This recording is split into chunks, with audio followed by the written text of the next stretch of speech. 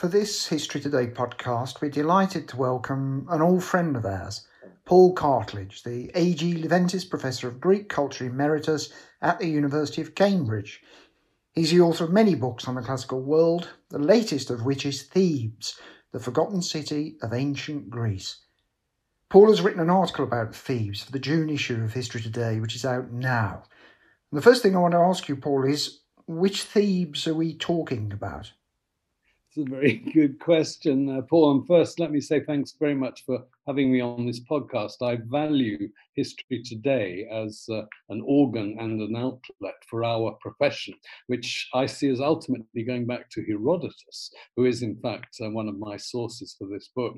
So you're quite right to ask which Thebes, because the more famous Thebes is, for me, sadly, one not in Greece, but in Egypt. So it's the capital of New Kingdom, that is late second millennium BC Egypt. And in Greece itself, there is another Thebes. It's called Phaeotic Thebes, a very minor place. But the Thebes I'm talking about, in Greek Thebai, it's a plural, is smack bang in the center of mainland Greece. So it's about 90 kilometers. If you were to go north and west from Athens, you'd hit Thebes. And it's in the middle of a whacking great, pretty flat country, which is known as Boeotia, which is something to do with oxen. The bo bit is something to do with cattle. And it was, in fact, a very wealthy, in terms of natural resources, terrain. So Thebes is the most important city of that bit of Greece. And it is also historically one of those cities which, though it periodically surfaces as terribly centrally important, otherwise I wouldn't have written a book about it, it's normally somewhat obscured by its more famous contemporaries in mainland Greece, namely Sparta, where I started my research and career, and Athens. Athens, of course, more famous than Sparta now today, though that wouldn't have been the case, for example, in the 19th century.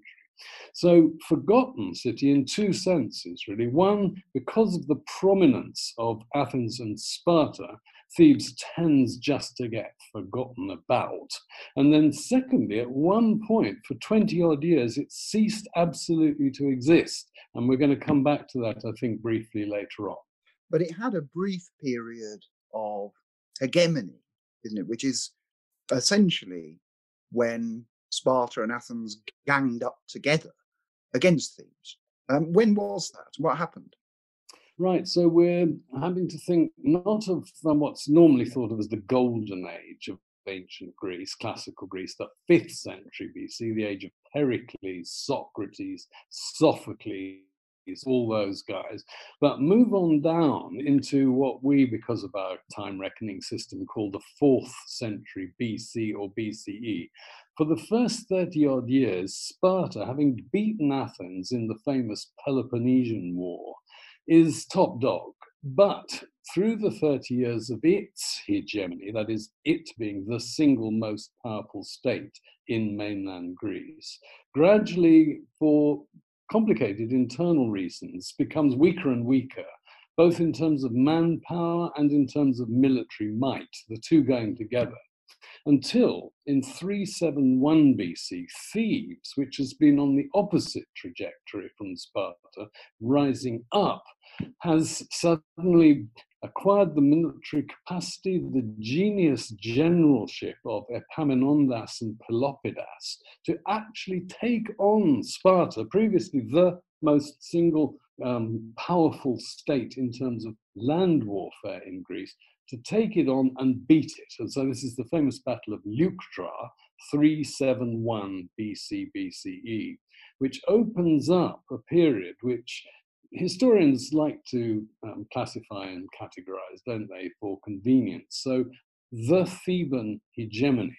Hegemony being a Greek word meaning leadership, typically in military context. But in this case, it's not just military, but it's also political, because Thebes under the leadership of, in particular, those two men I've mentioned, Epaminondas, my favorite ancient Greek of all, actually, and Pelopidas, they not only re-established themselves in a particular political way at home, in other words, they had a federal system of government, both for themselves and for the entire region of Boeotia, which they dominated, but they exported their type of politics. They were not imperialists in the old Spartan or Athenian way. They didn't dominate in a very obvious way, but they liked to have satellites. And Epaminondas, particularly, was the founder of actually two cities, two Greek new cities. It's quite an extraordinary phenomenon. And the first of those was one called Messene, and that meant that Sparta had, at a stroke, as a result of the defeat at Leuctra, lost half its own home territory, together with their sort of slaves, helots, who had previously been the workers, the agricultural workers of that territory. And in order to both symbolize the independence of the Messenians, Epaminondas sets up for them a new city, Messene. Huge walls, 9 kilometers long. If you go there today, you'll see a very good amount of it still standing. The other city, and it gives us a word in our own vocabulary, is megalopolis. The Greek for a city is polis. Megalopolis means big city. And Megalopolis was founded north of Sparta in Arcadia, and it incorporated 40 different communities, a new sort of settlement. It was a federal capital of all the Arcadians. So Epaminondas exported Theban federalism to Arcadia. And in both cases, interestingly, on a democratic basis, not a radically democratic basis, but a democratic basis which gave ordinary Arcadians, ordinary Thebans, a say in a way that they hadn't had before. The reputation of Thebes was trashed, essentially, wasn't it? I mean, you've already referred to Herodotus, so they had this reputation as traitors to Hellenism. Why was that? Well, now we have to track back, and this is a sad phenomenon, because I mentioned already that for 20 years, Thebes as a city ceased to exist altogether. Well, it was physically destroyed. And the justification for the destruction was that, as you've mentioned, going back into the 5th century, going back to the early 5th century, this is the famous period when the Persian Empire decides it wants to add mainland Greece as another province of its already massive empire. It stretched from the Aegean in the west to Afghanistan, Pakistan in the east, wanting to add mainland Greece, partly to sort of shut them up and stop them interfering in their own empire in Asia. Xerxes, the great Persian king, launched this massive invasion. So the issue for mainland Greeks was, do we either roll over on our back and say, come on in, Persia, we're not going to resist you because we can't, or we actually like the fact that you're coming in? Do we pretend or try to be neutral? We're not actually going to resist you physically, Xerxes, but we're not saying that we're very, very positively for you or against you. We're just going to stay neutral. Or thirdly, and this was the option that only a very, very few, very brave Greek cities, and they happen to include right at the top Sparta and Athens, they decided to resist. They swore an oath, a religious oath, that they would resist the Persians in the name of Greek freedom and the Greeks' gods, all sorts of motives combined together. And Herodotus, who was himself born a Persian subject in Asia, grew up under the shadow of the past of Persian imperial domination, but within the bright light that dawned, because those very, very few Greeks, led by Sparta and Athens, they won. They actually not only resisted, but they beat the invading Persians. Battle of Thermopylae, a defeat. Battle of Salamis, a victory. Battle of Plataea, a victory. And Herodotus, the world's first historian, was the historian of that conflict. Why did the Greeks and the Persians fight each other? Why did the Greeks, the few loyalist, resisting Greeks, why did they win? So where does Thebes fit in? Well, as I've said, it was the most important city in central Greece, in Boeotia. So its stance, was it for or against? Was it neutral? Was it active? Was very important to the shifting balance of the Greeks' resistance. The Theban leaders, who were pretty extreme oligarchs, so they had nothing in common politically with Athens, which was a democracy, had more in common with Sparta, but Sparta was resisting. Nevertheless, the Thebans went over to the Persian side. As you put it yourself, actually, they betrayed the Greek, the Hellenic cause, which Herodotus is the historian of. So, roll forward 145 years after the treachery of 480 BC, go to 335 BC. Lots of things have happened, including that hegemony I've just mentioned. Well, Thebes becomes a democracy in the 4th century, and it allies this time with Athens. It sees that its future lies more with cooperating with Athens rather than, as it normally had done, fighting Athens. Well, who's the enemy in the 4th century? It's not Persia. Persia still exists as an empire, but not for much longer. But the enemy now is Macedon, the kingdom of Macedon, created mainly by Philip II, father of Alexander, who becomes Alexander the Great.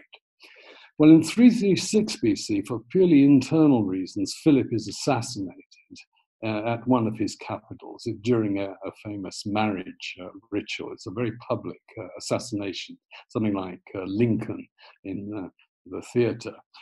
And as a result of Philip's assassination, his son, his oldest son, Crown Prince Alexander, takes over as king. Well, Alexander has a big project. It's his father's originally, but he takes it over, which is to conquer at least some part of the Persian Empire, which still exists. Alexander wants a field for glory. He wants to be a new Achilles. There is the Persian Empire. This is great. Well, now, before he gets to go over to Asia, Thebes, which had been a subject of Philip and so was a subject of Alexander, rises up in rebellion against Alexander. Big mistake. Alexander, before he goes off to Asia, must have a quiescent Greece. So he's going to make a huge example of anybody who dares to resist him. The Thebans dare to resist him. They're very important. He marches down 500 kilometers in 12 days, fantastically quick, outside the gates of Thebes. And Thebes, of course, famously has 7 gates. This is the famous mythical, actually, 7 gates of Thebes. But at any rate, there's a bit of fighting. Alexander and his Macedonians win easily, and then disaster. The decision is taken to destroy the city of Thebes physically, with 2 exceptions. One, all the religious shrines. Alexander's very religious. You mustn't physically destroy a temple or an altar. Secondly, and this is more propaganda, Madison Avenue, he spares one house. And the house was one that once had been lived in by a famous poet at the time of the Persian Wars, a man called Pindar, who wrote praise poems in honor of Olympic victors. And so since Pindar is a sort of icon of Hellenism, the Olympic Games being a pan-Hellenic religious festival, he spares Pindar's house, but otherwise Thebes ceases to exist for about 20 years. One of the key points you make about Thebes is that it continues to resonate in mythology, not just in the ancient Greek world, but right up to the 20th century, right up to now, in fact. And it's been the inspiration for great works. I mean, we can go back to Sophocles, for example, who was arguably the greatest of all the Greek dramatists, Oedipus the King, Antigone, all of those which have continued to resonate right through to our own age. And how do you explain that presence? Is it about the great greatness of people like Sophocles, that those works have continued to endure.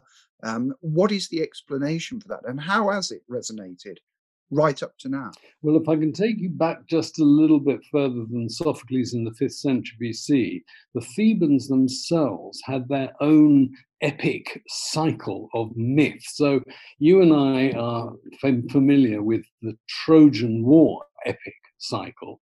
Well, the Thebans, the occupation of Thebes, the building of Thebes, the famous 7 against Thebes, this is part of the Oedipus cycle of myth. That is actually a kind of rival to the Trojan epic myth. So Thebes in itself is a city which generates its own myths. And in my book, in fact, I distinguish between Thebes, the city of history, which is what I've been talking about mostly up to now, and Thebes, the city of myth. Myth meaning simply in Greek a traditional tale, often in verse. And so by the time the 5th century comes around, the Athenians invent our idea of the theatre, and amongst that they invent tragedy and comedy. So you get both types of drama interested in both Athenians themselves, but also in other Greeks. And I think one reason being that in the 5th century BC, the real Thebes was mostly an enemy of Athens. The Athenians projected upon the Thebans everything which Athenians thought was wrong. So, in other words, in order to be a good Athenian, democratic citizen, you mustn't be an oligarchic Theban sort of person. And the Theban cycle of myth was a gift to them because it includes patricide. Oedipus kills his father. He marries his mother, that's incest. His 2 sons, he has 2 sons and 2 daughters with his mother, who is also his wife, so that his children are also his half-siblings. And 2 of them, the 2 boys, the men, fall out, so you have civil war. You then have a campaign on behalf of one of them who's exiled. This is the famous 7 against Thebes, probably 7 because in myth, Thebes has 7 gates, and in reality, it's actually quite difficult to identify where all the 7 were, but it was famous in the real Thebes as well as in myth for having strong walls and several gates of access.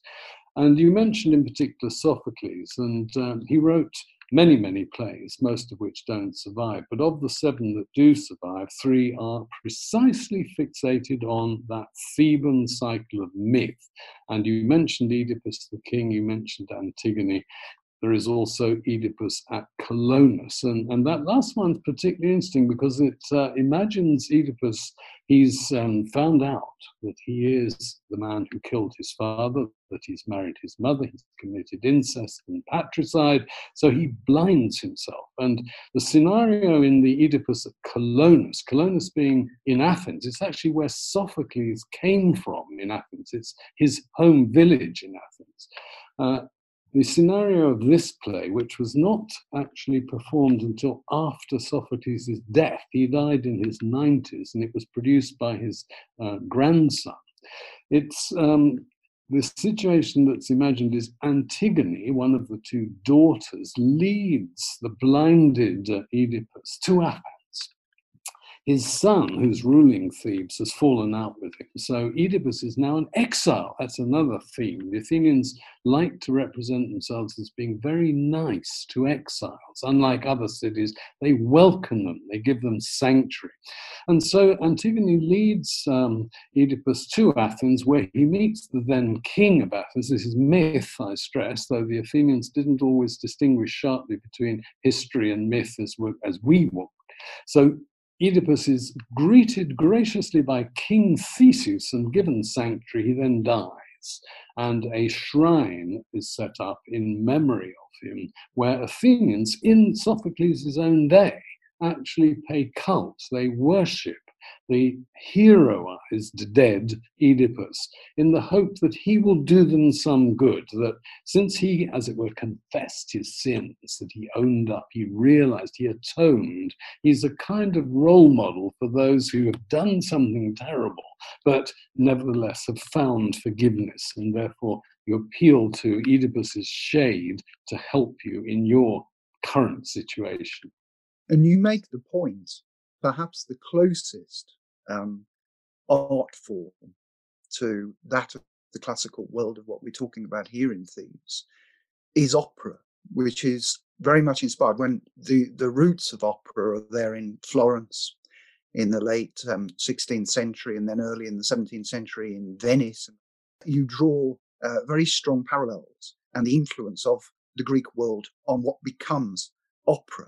And in fact, this whole mythology of Thebes has been represented again and again in that particular art form. Yes, opera, though it's a Latin word, ironically, is indeed modern opera. I mean, an Italian invention, and very specifically Greek-inspired. That is inspired by Greek mythology. So I'll give you just a few examples from the 20th century. The Romanian composer Enescu did an Oedipe, which traces the entire cycle. He, as it were, combined together all the three so-called Theban plays of Sophocles. So you take him from Oedipus's birth, which he doesn't realize that he's really the son of who he really is, the end in the Oedipus at Colonus that I mentioned already. Hans Werner Henze wrote an opera called The Bassarids, and Bassarids is another, it's a very learned title because it's another name for Maenads, and in Greek Maenads, Maenades, means mad women, and the play which encapsulates this aspect of Theban mythology is not by Sophocles but by Euripides, who's a younger contemporary of Sophocles. And famously, right at the end of his life, he wrote the Bacchae, which is a word meaning female devotees of Dionysus, represented as going mad with delirium at the thought of the arrival of the actual god Dionysus. This is the scenario imagined. He pitches up at Thebes, and it's the Thebes where the king is Pentheus, and unfortunately, Pentheus's mother is one of the mad women of the title of the play, and she, in her delirium, this trance, this identification with Dionysus, who liberates this kind of frenzied inner self, well, she tears to bits her own son, imagining him to be a wild animal, and his head is actually pulled off. And she glories, the play represents her as holding the head of her just being murdered son, murdered by her. And then suddenly the trance dissipates and she wakes up and realizes what she's done. So that is the tragedy of Bacchae. And I suppose the lesson there, if you're an Athenian watching that play, is, well, be careful what you wish for. Dionysus, the god of wine, yes, he liberates you. Take too much in the wrong context and it may lead to appalling consequences. And then I'll just mention finally a very strange sort of opera, and it's called Bacchae, written in Greek letters, and it was put on at the ENO, which normally, which as its name, what it says on the tin, is the English National Opera. So operas are normally put on in English, but this was actually sung to Greek lyrics from Euripides, a very peculiar thing. So a modern opera which attempts to reproduce the original Greek theatrical experience, which was operatic because people did indeed sing, and different characters sung in different ways, in meter or not in meter, and so on. So yes, music was absolutely part of an original Greek theatrical production, but this was a rather peculiar experience. And we've seen these myths again in cinema. We've seen them in painting. It continues to resonate in a quite extraordinary way. And that is really part of that compelling story of Thebes, which is what you write about in your new book, Thebes, The Forgotten City of Ancient Greece, which is published by Picador. I believe it's out now. And well, thank you, Paul, for telling us about this fascinating city that was once real and is now myth, but lives on in some extraordinary way. Thank you. Thank you, Paul.